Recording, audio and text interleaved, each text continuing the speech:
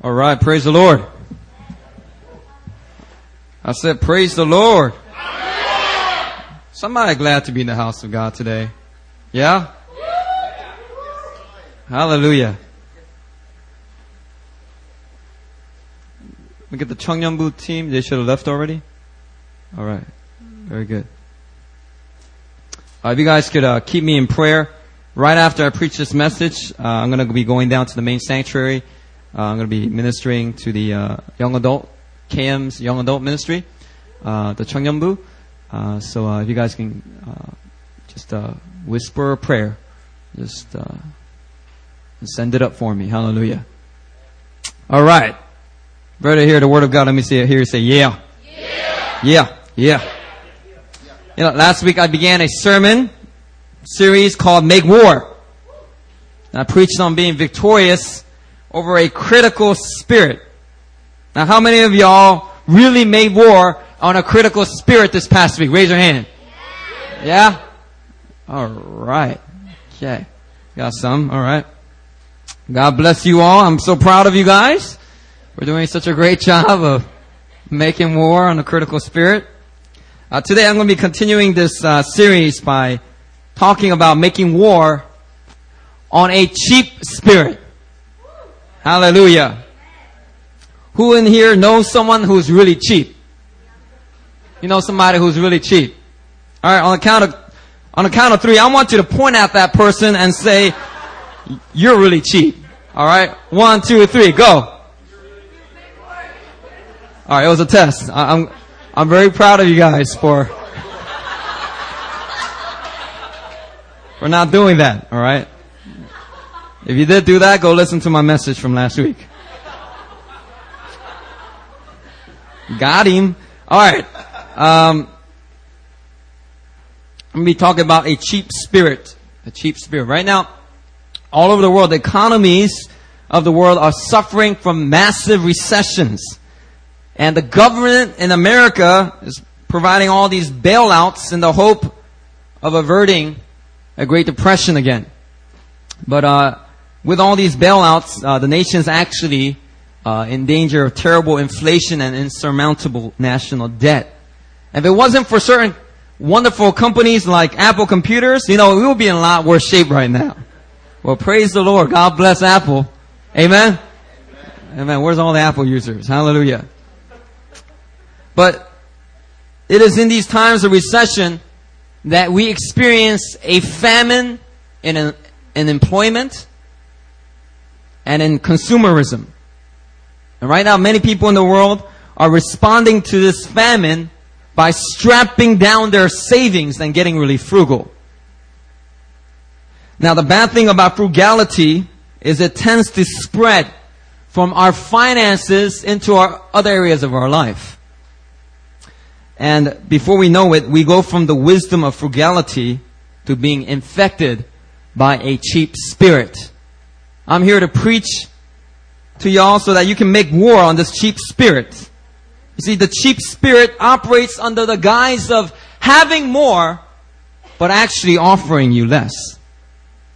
A cheap spirit aim is to keep you from God's blessings in every area of your life by utilizing a spiritual law that God has set in place.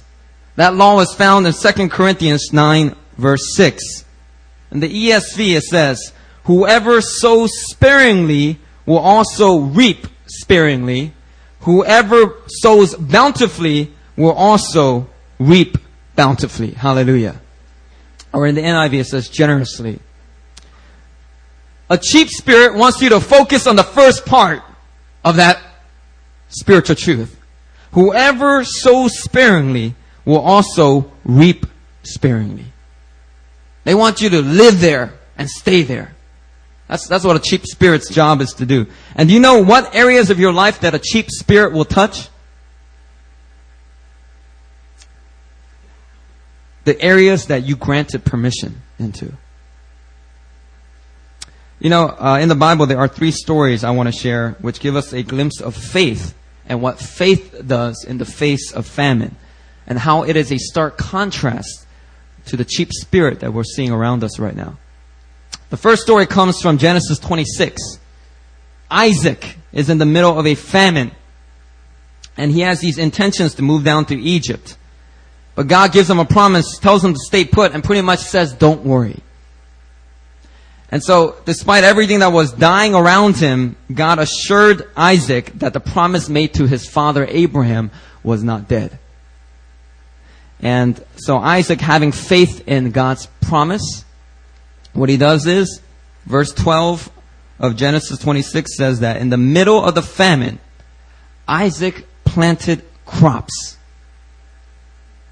Isaac planted crops. Who does that? In the middle of a famine, plant crops. Hey, there's a famine in the world. Let me go plant some crops, right? Who does that, right? But that's what Isaac did in faith, and guess what God did? The Bible says God blessed him with 100-fold harvest. Hallelujah. Turn to your neighbor, tell him, I want that 100-fold harvest.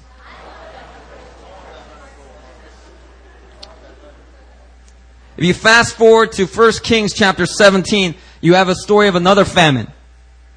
And Jesus refers to this in Luke 4. There's a widow and her son. They're about to eat their last meal to die. It's their last supper. And the prophet Elijah is sent by God to this widow. And God tells him just to ask her for food. So Elijah goes, he asks her for food, and then he declares that if she will act in faith, her jar of flour and her jug of oil would not run out. Now, this widow could have easily just turned away and not done what Elijah had requested. But guess what the widow did? This widow that wasn't even part of Israel. This widow from Zarephath. What did she do? She chose instead to serve the prophet, to be hospitable. And the word of God says that God fulfilled the promise spoken through prophet Elijah, and the jar and the jug did not run out. Hallelujah. You fast forward to Acts chapter 11. There's a fivefold minister, a prophet named Agabus. He prophesies that a severe famine is going to spread over the entire Roman Empire. Maybe turn to Acts 11:29. What did the church in Antioch do in response? All right, in Acts 11:29 and 30, it says, well, not there actually. Let me turn to there. Acts 11:29. I really like the church in Antioch. They're really great picture of an apostolic church. Acts 11:29, it says, so the disciples determined, everyone according to his ability, to send relief to the brothers living in Judea. And they did so, sending it to the elders by the hand of Barnabas and Saul. What did the church in Antioch do in response? Did they hoard all of their offerings, all of their income, all of their wealth? No, the Bible says that they chose to give an offering at the first mention of famine. If somebody came up to you here today, say, Brother Michael was here today, and he starts to prophesy, there's going to be a crazy famine that's going to hit South Korea. It's going to happen in the next year. God has his own timetable. There's going to be a crazy famine. There's going to be no jobs available next year. What's the first thing you're going to do? Give an offering? Probably not. Right? But that's what the church in Antioch did. And what I'm trying to say through these three passages is that faith is not frugal. Faith is not frugal. Faith is not frugal even in the face of famine. Hallelujah.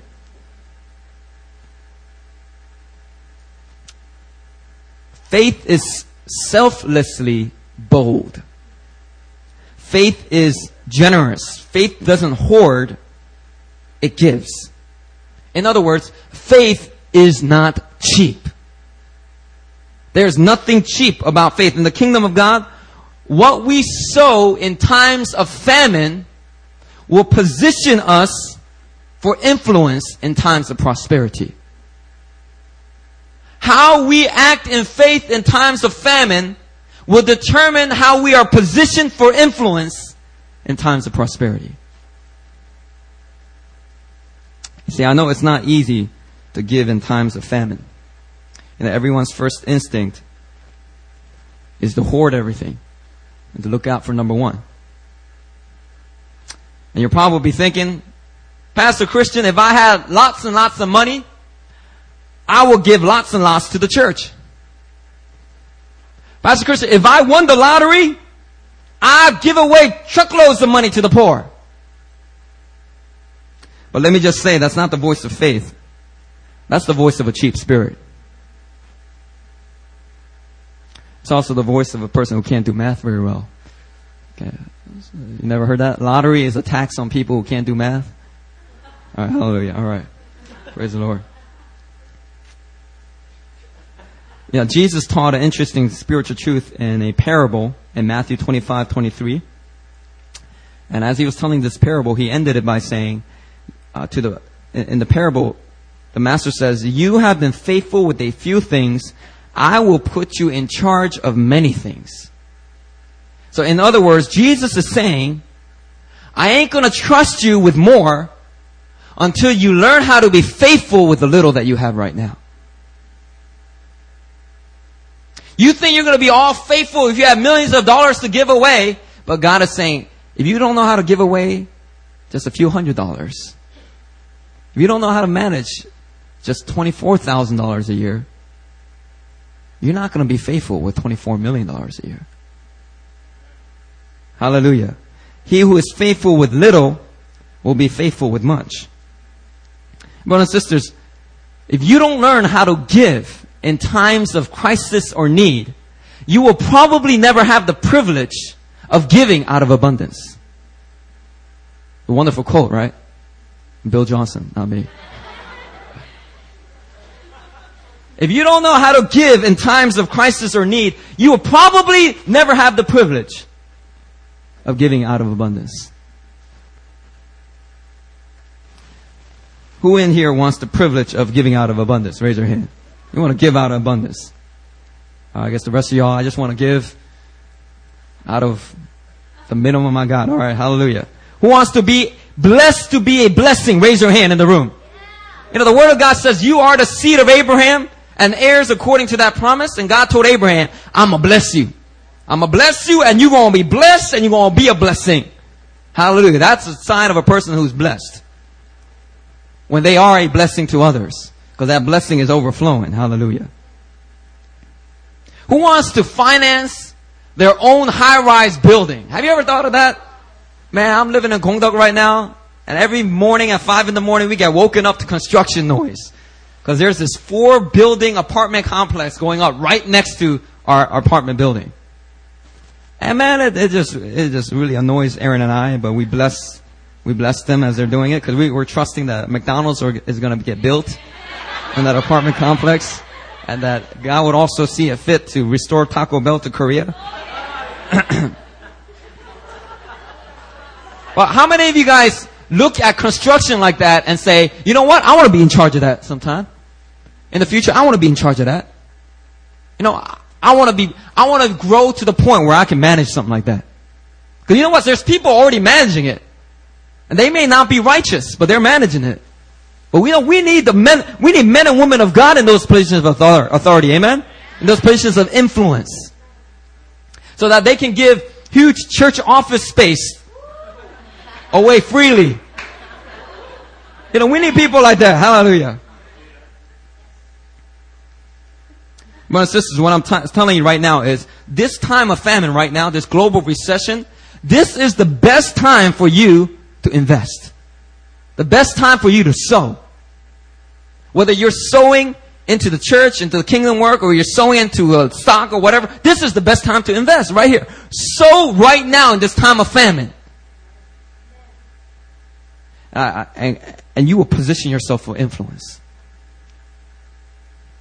Don't let the cheap spirit creep in.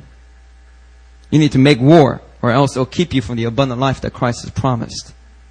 You know, in case you didn't know, no one likes cheap people. Cheap people do not make good friends.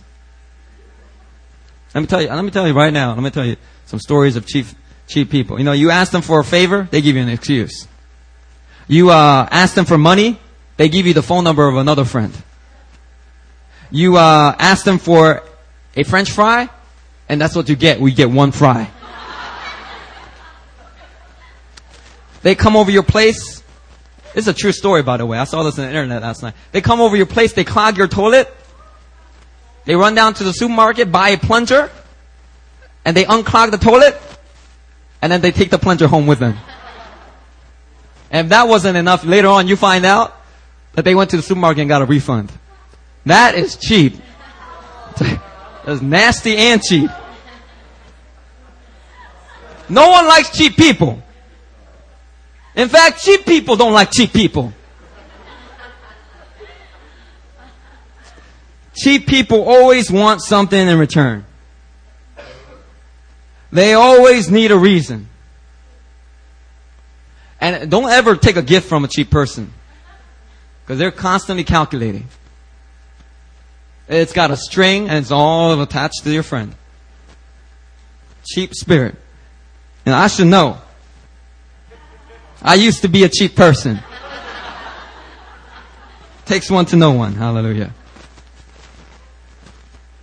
Brothers and sisters, whether we're like just blatantly cheap or we're struggling with the cheap spirit in different areas of our life, we need to make war against the cheap spirit. This is going to affect your life. It's going to affect everything about your life. I'm going to mention, there's a lot of areas where you can make war on the cheap spirit. I'm just going to mention two main areas. Okay. Number one, don't be cheap with love. Jesus said the greatest commandment of all is to love the Lord your God with all your heart, soul, mind, and strength. In other words, don't be cheap with your love. Give God your everything. But many times we are cheap in our love toward God. We don't give God all our heart, soul, mind, and strength. We give our hearts to materialism and the things of this world. We bombard our minds with worldly values and propaganda. We give our strength towards selfish ambitions. Then we come to God and wonder why we can't love Him wholeheartedly. And the Bible says in 1 John 2, verse 15, do not love the world or the things in the world. If anyone loves the world, the love of the Father is not in him. For all that is in the world, the desires of the flesh and the desires of the eyes and pride in possessions, is not from the Father, but from the world. And the world is passing away along with its desires. But whoever does the will of God abides forever. Say amen to that. That's a good word. What this verse is saying is, don't be cheap in your love toward God. And you know what? A great picture of extravagant love for God is the woman with the alabaster jar. In the gospel accounts, this woman, she just breaks in. You know, Jesus is just hanging out, just breaks in, and she just breaks this jar of perfume that the gospel account says was about a year's worth of wages. That's like a $25,000 perfume bottle. And more like a milk gallon of perfume. I don't know how big it was, but you know, it cost a lot of money back in that day. And she just broke it. Just broke it and started pouring it all over Jesus. But you know what? That's the way we should love God. We need to stop being cheap. We need to be extravagant in our praise, extravagant in our devotions, extravagant in prayer. Amen? God is He is worthy of our extravagant love. And you know what? When she did that, cheap spirit spoke up. Through that little betrayer Judas. Cheap spirit spoke up and said, what a waste! This money could have been used for the poor. But that is not the voice of a person that's speaking love. That's a cheap spirit. And that woman was simply, what she was doing was, she was simply obeying the first and greatest commandment. You know, Jesus said the second commandment is to love your neighbor as yourself. Not only should we not be cheap in loving God, but we need to stop being cheap in loving people. You know, most people are not cheap when it comes to loving themselves. When I look at all the birthday gifts I bought for other people, and then I look at all the these special gifts that I buy for myself. There's a stark contrast. People buy for themselves nice clothes, purses, shoes, electronics. They're spending an exorbitant amount of time working on a particular project. But the moment it comes to loving others, we give people a tithe of our love.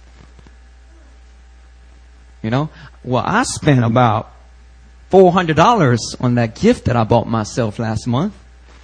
So I'm going to give you, $40 gift. That's a lot of money. Shoot, some of y'all don't even do the tithe. Y'all do the 1%, the 1% gifts. Or you just do a Hallmark card. That's all you give. Or you do a homemade card. Hallelujah. That's not to hate on the people who make homemade cards. Homemade cards are nice too. Actually, you put your time into it. That's not cheap. All right.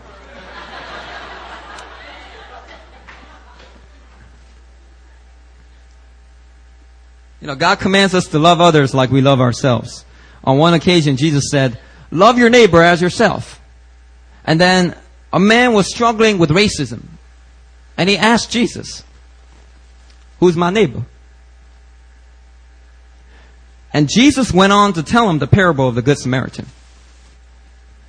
And through this parable, he dealt with both the man's racism and his cheap spirit.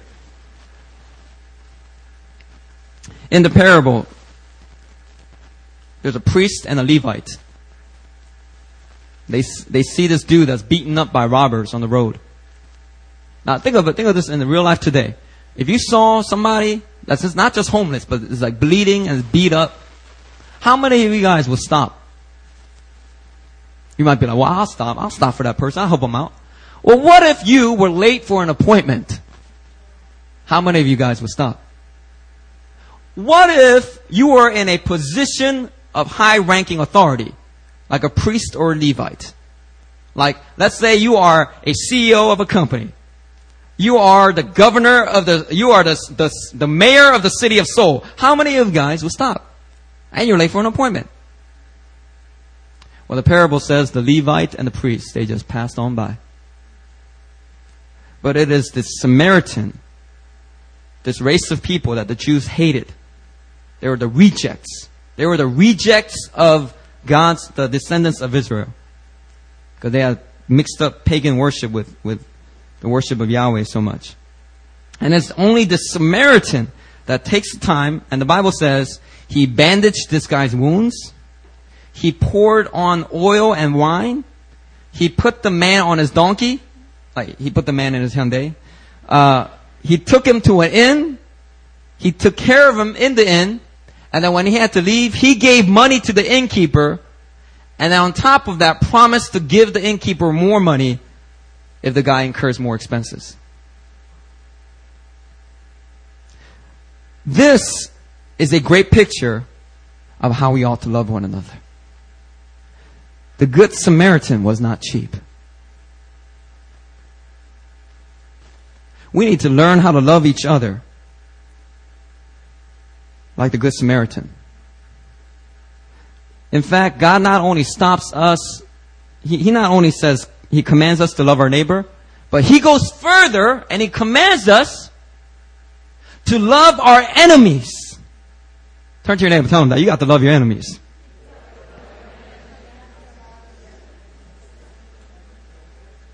If you do not make war on a cheap spirit, you will never love your enemies. You'll be like, I don't have any enemies. Well, maybe that's what you think, but think about all the times where there are unresolved issues with people. Your best friend can easily become your enemy the next week. Your cousin, your brother, even your parents can become your enemies. Jesus said, I have not come to bring peace but a sword, to turn his father against his own son.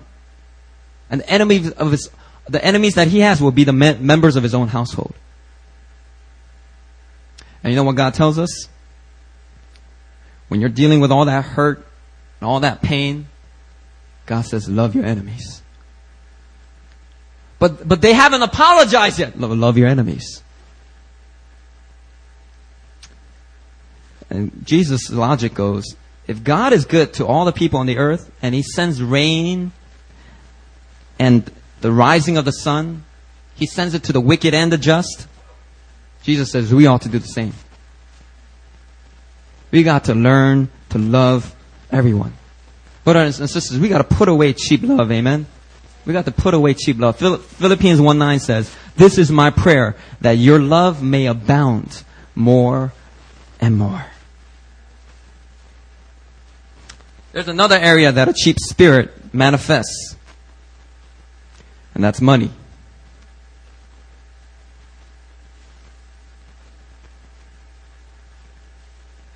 You know, there is no other area that a cheap spirit manifests more than in money. You know, and this is easy to see by the way that people think of the tithe. The money that God requires of each person, this command of God. If I have to be honest, for most of my adult life, I've thought of the tithe as a maximum rather than a minimum. The tithe was my ceiling rather than my floor. And if that's the way you think, I'm telling you right now, that's a cheap spirit. That's a cheap spirit. If you spend time thinking about all the things you could buy with the tithe, that's a cheap spirit. Don't look at me like I'm the only one who did that. Come on now. Or if when you hit a financial hardship, the first thing you tighten up is the tithe. That's a cheap spirit right there. Or when you're having a hard time, you start to negotiate with God. Lord, you understand, you're a God of love and grace. Can I give the tithe about 2 months later? I just really want this digital camera. And because of the financial hardship, I just can't get it. Come on, Lord, you love me, right? That's a cheap spirit. That's a cheap spirit. And when it comes to bringing our money before God, we've got to break that cheap spirit off of our hearts. Because God is wanting to bless you to be a blessing. And all you want to do is just be blessed. You just want to be blessed for me, myself, and I. 2 Corinthians 8:7. The Bible says, "As you excel in everything, in faith, in speech, in knowledge, in complete earnestness, and in your love, see that you also excel in this grace of giving." We've got to stop being so cheap toward people with our money. Not just toward God, but with people. Every time there's a birthday or wedding, if you feel despair rather than joy, that's a cheap spirit. If you keep track of and calculate everything that you've given to people and what they've given to you, that is a cheap spirit. You know, I was shocked when I was preparing for my wedding with Aaron. And I saw a culture being exposed among Korean parents. And it shocked me. Did you know that your parents, they keep track of every wedding monetary gift that they have given to someone else for someone else's son's wedding? They keep track of all that. They have if they could, they will make a spreadsheet. But they don't. They just keep it in a notebook somewhere. They keep track of, I'm telling you right now, you might be like, no, my parents don't do that. Yes, they are. It is a cultural thing. And everybody knows that everybody else is doing it, so everybody does it. You know, and I was just thinking, man, that's just so cheap. And that's not to dog on the Korean parents, although it sounds like that. All right, but it's just to say that culture is not biblical. It's not pleasing to God. No one's doing any giving. Everyone's just offsetting everyone's balance. It's not giving. Calculating is not giving. Jesus said, when you give with your right hand, don't let your left hand know what it's doing. That means when you give, don't even think about it. No strings attached. And when you give to those people who can't pay you back, Jesus said. If you have a wedding, invite people that can't pay you back. Just invite them. Fill your wedding with people like that. Because then your reward will be great in heaven. And I was shocked, man. And so you know what my response, Aaron and my response was to all that? The next wedding we went to, and we went to Monica and Roberto's wedding, and we knew how much Monica and Roberto gave us. And you know, they were very generous with their gift. But we were like, you know what? If we just, man, and they gave a lot. So if we just give just as much as they did, there's no giving going on. So we say, you know what? We're going to top that gift. We're going to give them more than what they gave us. And then the next time we had another opportunity to give. We had Norberto's birthday. And then everybody in the car, including myself, was not thinking of going. We were going to a birthday party and none of us had birthday gifts. And in the car, God's Spirit just like convicted me and said, go get a gift from Norberto. And, I didn't grow up in the streets of Philadelphia with Norberto, okay? Norberto grew up in Mozambique he was an orphan kid growing up on the streets of Mozambique before Heidi Baker picked him up. But you know what? I just said, all right, Lord, he's your servant. He is your child. I just want to bless him. So, I just found out that he likes soccer. And we just got him some soccer gear. And they were just so blessed by that. And a few months later, they came to my birthday party. And they gave me all this crazy gifts from like Zara and all these places that I will probably never shop at because it's quite expensive. And they bought me all these lavish gifts. And I was like, man, this is so lavish. I can't even keep track of how much money we're all spending, but hallelujah, we're giving.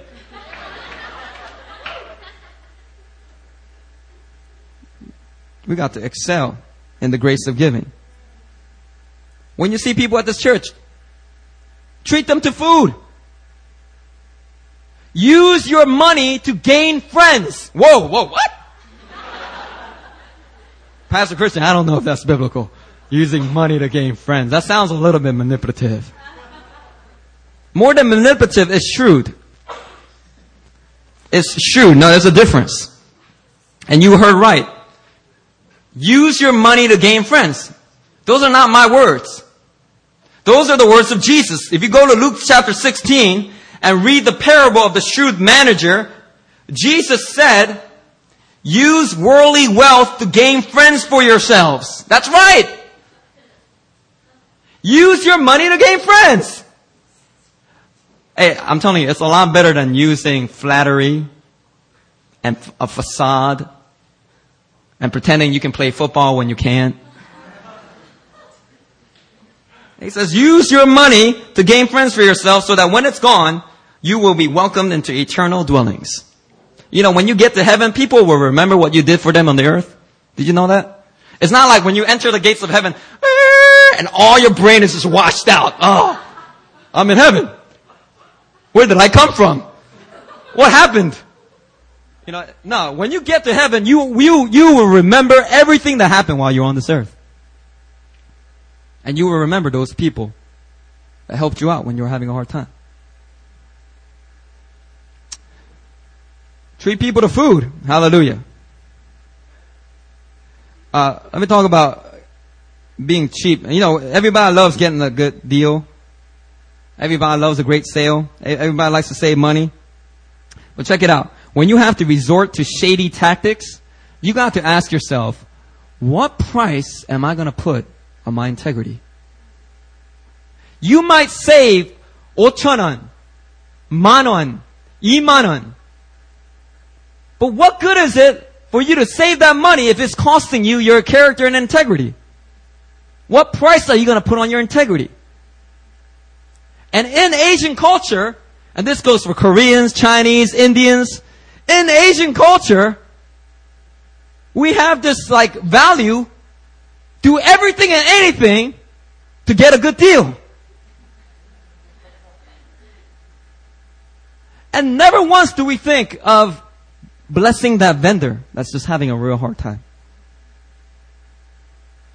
Sometimes I just go out and, I'm not good at bargaining. I'm not good. I've tried it and I just end up telling lies because I'm not good at it. And then, oh no, I told a lie. Oh. I'm not good at it. I'm not good at bargaining. And so when God started to convict me and said, get rid of that cheap spirit, I would say, Lord, I know that this book bag is not this price. But Lord, I'm gonna pay this price. And Lord, this is the way, I just want to bless this vendor. I don't know this person. That person can never pay me back. But I'm just going to bless them. And you know what? That feeling of being gypped, I'm going to let the heart of a joyful giver overshadow that. I just bless people. So if you look at me shopping, it looks like I'm getting ripped off. No, I ain't. Because God sees everything that I'm giving. And He keeps track. And He's going to reward me. Not just when we get to heaven, by the way. The Bible says, I will see the goodness of the Lord in the land of the living.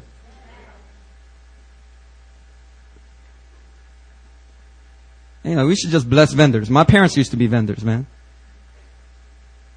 And that's tiring, man, when you gotta like haggle with everybody. Every one of your customers, you gotta haggle with them. You know, like if you go to a restaurant, in America at least, right? If you go to a restaurant in America, man, you know Asians have the worst reputation for being bad tippers. And it's accurate. We live up to it. We make sure we get our calculators out. This service was not very standard, so minus 3%. So 12%. You know, you know the standard is 15%, by the way? 10% was 20 years ago. Don't be tipping at 10%. People going to yoke you, like they're going to curse you. Give 15% gratuity. If you like it, 18%. And guess what? If you're feeling generous, just bless them.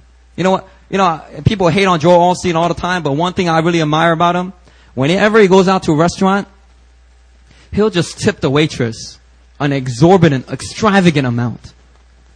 He'll put down a $20 tip for a $15 meal. Or he'll put down $100 sometimes. And he'll just walk out. And he's had a few instances where the waitress will come out of the restaurant in tears and just say, I have no idea why you did that, but let me just thank you. You know what? I just been having a really bad day. And what you did just blessed me so much. That's what the people of God are supposed to do. That's the way we're supposed to live. We need to get rid of this cheap spirit.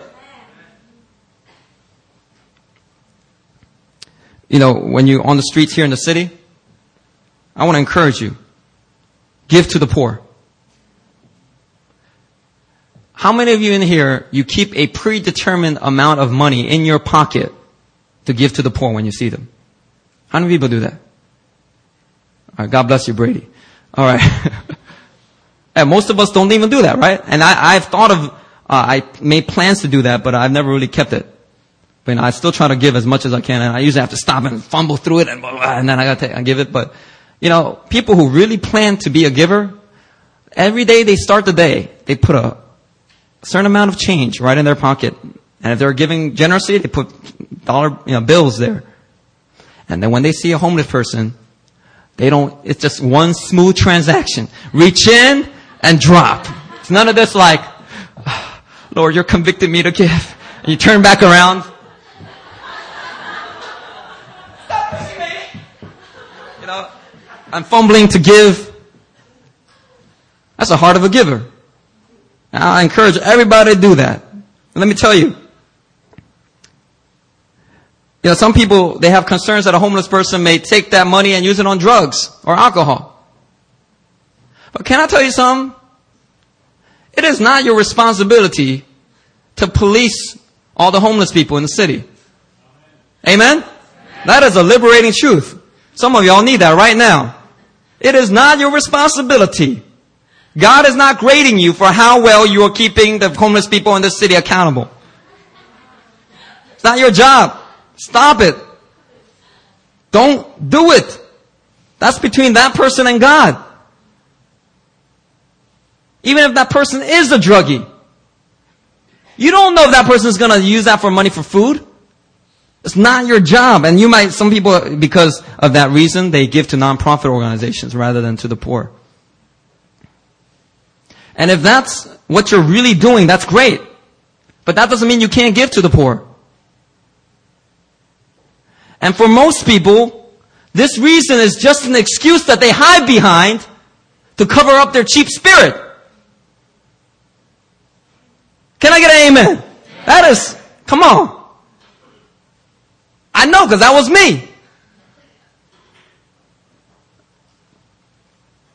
Check it out. When you see a poor person, let me tell you right now, it is biblical that you be moved by that. It is so important that do not live life numbing yourself to the beggars that you see. You know, in Proverbs 21:13, it actually says, if a man shuts his ears to the cry of the poor, he too will cry out and not be answered. Oh, that's scary right there. It's like a part of the truth that I preached last week. The measure of judgment you use on others, it will be judged against you. Jesus said, when you give to the needy, there was an expectation that Jesus had on his followers about giving to the poor. You know what? God never commends a cheap spirit in the Bible. Amen? Jesus called the rich man who stored up all he had, he called him a fool. Stored up all this wealth for himself. And Jesus said, tonight your life is going to be taken from you. Who is going to get all this wealth? Brothers and sisters, don't live like a fool. Don't be cheap, be a giver. Make war on the cheap spirit. And you know what? This goes for a lot of other things. I'm just going to mention these real quick. There's a lot of other areas you could be cheap in. Don't be cheap with service. When you serve people, serve them generously. Matthew 5:41. If anyone forces you to go 1 mile, go with him 2 miles. Don't be cheap with your greetings. Yo, fix this mic, man. Please. Can you please fix this mic? We've gotten cheap with these mics or something, alright? Because these mics is not working every week. It's just getting on my nerves. Let's fix this. Alright? Thank you. You guys are doing a great job. I'm very proud of you. Don't be cheap with your greetings. Jesus said, Matthew 5, in chapter 5, he says, if you greet only your brothers, what are you doing more than others? Don't even pagans do that? Right? When you insa, or if you're in America, hey, how are you? Good. Fine. And you? Like, practice that, John. A lot of Korean Americans, we don't practice that. So growing up, I never practiced this. So people would be like, I'll be like, how are you? And then they will be like, very good, fine, and you? And then I'll be like, very good, fine, and you? Because I never really thought of giving, like, I was always cheap with my greetings. I only greeted people that I knew. You know, in high school, at least over in Philadelphia, man, we went to Central High School. You know, you go through the hallway, it's packed. It was a crowded public school, right? And we would be cheap with our greetings. We only greeted people that we thought were cool. Or at least I like to think that way. Okay? And if somebody that wasn't cool would greet you, or somebody you didn't know greeted you, or they didn't make eye contact, they try to smile and try to do one of these things, you just be like, you don't know me like that. Right? We're cheap with our greetings. And guess what? That's carried over. That's carried over because I see the way you greet each other and y'all don't greet each other. And guess what I do? I don't greet y'all either. I'm sorry about that. I'm getting convicted right now. We need to greet everybody here. Either greet all the adults you see, inside to them, you know. Greet them. Don't be cheap. Don't be cheap with your possessions. Jesus said, give to the one who begs from you. Do not refuse the one who will borrow from you. And this was a hard word for me to keep. You know why? Because in Philly, when I let people borrow something, I never saw it back. They will never give it back. When that happens to you enough, man, it just traumatizes you. You don't ever want to borrow. You don't want to let anybody borrow. And you know that when you come over and you see my library and you say, can I borrow a book? I'd be like, why? Go sign your name on that sheet right there. I'm still being healed from that trauma. But look, check that out. But I am giving it to you, alright? So just be quiet and be thankful. But don't be cheap with your possessions. Proverbs 3:28 says, do not say to your neighbor, come back later. I'll give it tomorrow when you have it now with you.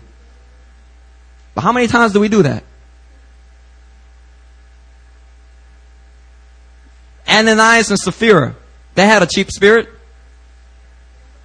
And they died. They had a cheap aniline spirit. Alright, so that's a deadly combination right there. But anyway, don't be cheap with your encouragements. Don't just encourage a person that's depressed. Just encourage everyone. Encourage each other. Encourage people that are doing things well. Don't be cheap with your anointing. If you want more of the anointing of God on your life, you need to give away the anointing that you already have. If you want to move in the signs and wonders you see Todd White moving in, you need to learn how to give away and pray for just migraines. Pray for just simple things until God entrusts you with more of an anointing. Don't be cheap with your praise.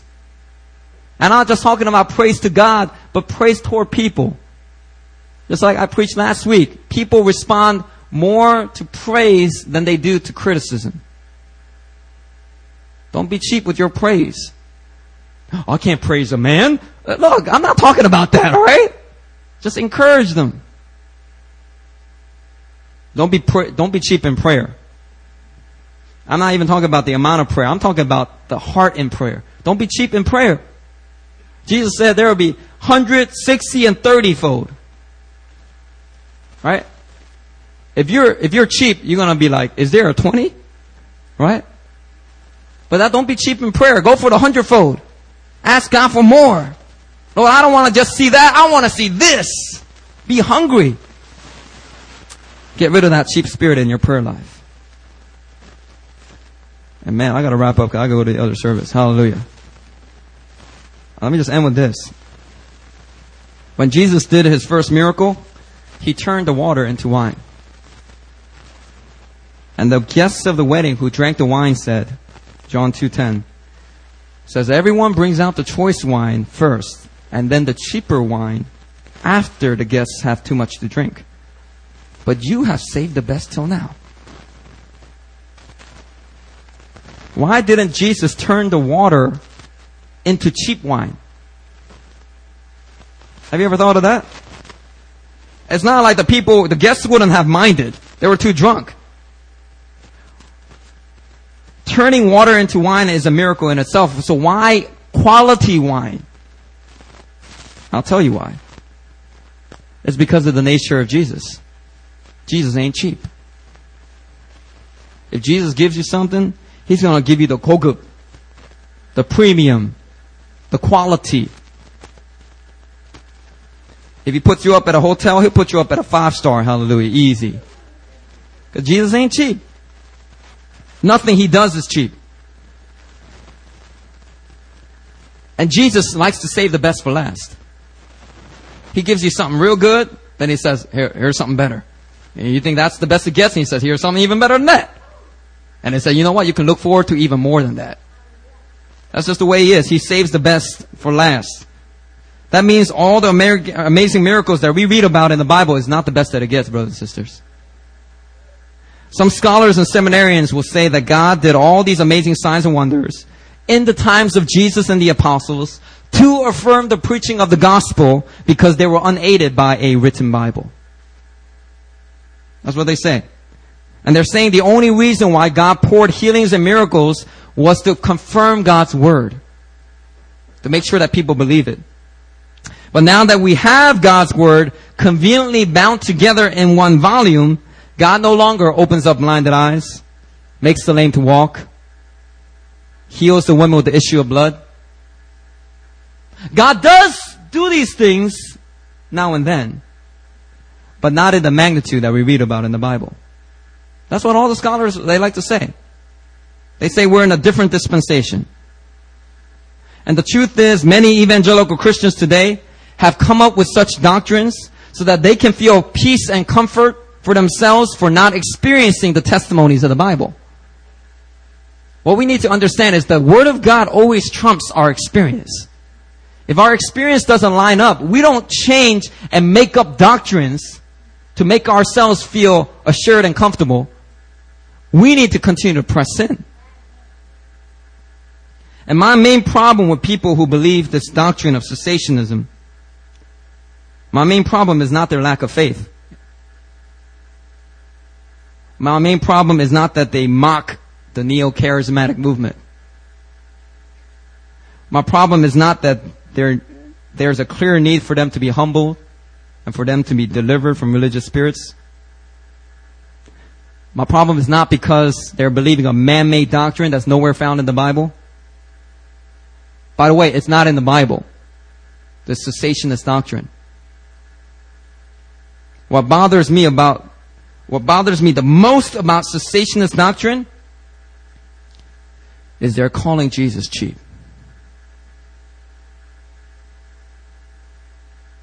You can call me cheap all you want, but do not talk about my Lord in that way. I don't care what experiences you've had, but don't be calling my Jesus cheap. He is the same yesterday, today, and forever. And the amazing things that He did then, He will do today for those who seek Him with all their hearts. And they're saying, He did all these miracles, but He's too cheap to do the same miracles today. Jesus was okay with healing thousands of people, but He's too cheap to heal the billions today. Jesus has got all this miraculous power, but when the Bible got canonized, that was His expiration date. And He started getting cheap. And you know what? I just don't buy it. I don't care what I've experienced, or my lack of experience. I just don't buy it. That's not the heart of a child that looks to the Lord that I'm reading about in my Bible. Jesus is not cheap. Jesus is generous. Amen. Jesus is gracious. Jesus is good. Jesus is not just good, He's extravagantly good. And if you hear what the wedding guest said, he said, you have saved the best till now. Jesus has saved the best till now, brothers and sisters. And all the amazing things we read about in the Bible, Jesus is about to repeat all those miracles today and more. He is bringing us to a time of restoration. And guess how this is going to happen? I'll tell you how it's not going to happen. He's not going to clone Himself, come down at 5,000 Jesuses and go around doing miracles. That's not how He's going to do it. What Jesus is doing is He's distributing His anointing to the people of God on the earth, to the millions and to the millions that are on this earth that call themselves ambassadors of Christ. He's distributing His anointing, the same anointing that operated in Him, to go out and to display the power of God. And Satan, knowing this, has created all kinds of lies and doctrines to keep us down. John 14:12 says, I tell you the truth, anyone who has faith in me will do what I have been doing. He will do even greater things than these, because I'm going to the Father. Does somebody in here believe that? It doesn't say any full-time pastor, any evangelist, any super mature Christian. It says anyone who has faith in me will do the same things. That's you. Anyone who has faith in Christ will do the same things that He did. I'm telling you right now, Jesus saved the best for last. And with the first act of Jesus' public ministry, He poured out some of the finest wine ever. But with the last act of Jesus' public ministry, He poured out a wine that was even better than that. And that was the blood. That was His own blood. He poured out. He said, this cup is the new covenant in my blood, which is poured out for you. Jesus, when He went to the cross, was not cheap. He bled every ounce of blood. He could have, when He was on the road to Golgotha, when He was just about to climb the hill of Calvary, somebody offered Him this wine mixed with myrrh. And if you study history, what they did was this wine that when you mix it with myrrh, it becomes like a sedative. It becomes like it has a numbing effect on your body. And when they offered to Jesus, it was like an act of mercy, an act of kindness. Here, Jesus, just take this. And you know what? Mel Gibson copied it in the movie Braveheart. Because the queen, she comes, or the princess comes and says, oh, you cannot. Oh, I don't want to spoil the ending, but let me do it anyway. She's like, you can't go, I can't imagine you being tortured. Here, take this. And she gives him this pill or whatever, this syrup, so that it would numb his pain. And then she gives him this kiss to make sure he drank it. But somehow, William Wallace, he put it under his tongue or whatever, and when she leaves, he spits it out. Right? Well, same thing. Jesus, when He was offered that wine, He didn't drink it. Why? Because He's not cheap. He wanted to go through all that pain and suffering to pay the price for your penalty. Brothers and sisters, I can't preach the whole thing here, but what I'm just trying to say is Jesus did not die on the cross so that you can live a cheap life. His redemption was not for you to hoard everything you've got. The cross was a fulfillment of the Abrahamic blessing. You will be blessed to be a blessing to all nations. God wants you to live a life of extravagance, generosity. For he who sows generously will reap generously.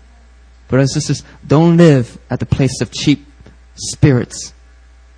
Come in to the Spirit of Christ, the Spirit of extravagance.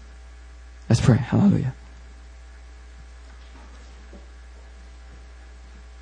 Lord, I just thank you so much, and I praise you that, God, you are a God of amazing love. And we ask that, God, the cross of Christ will not only inspire us, but will enable us to live extravagant lives for you. God, as you poured out your blood for the forgiveness of sin, God, as you poured out your blood for our justification, we also ask that you will pour out your Spirit for our sanctification, that not only will we receive redemption, but we may be your ambassadors to a world that is in desperate need, not of a cheap spirit, but of an extravagant, loving, giving one. In Jesus' name we pray. Amen.